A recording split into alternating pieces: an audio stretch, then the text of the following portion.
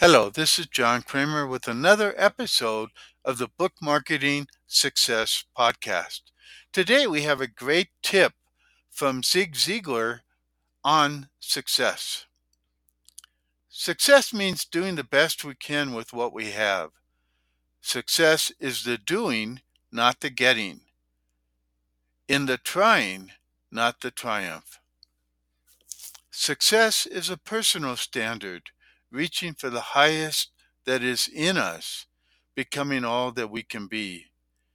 If we do our best, we are a success.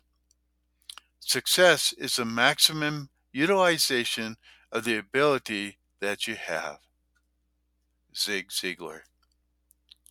Now, what does success mean to you, especially when marketing your books?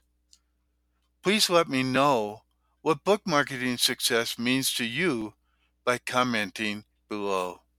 Thanks a lot. Bye bye.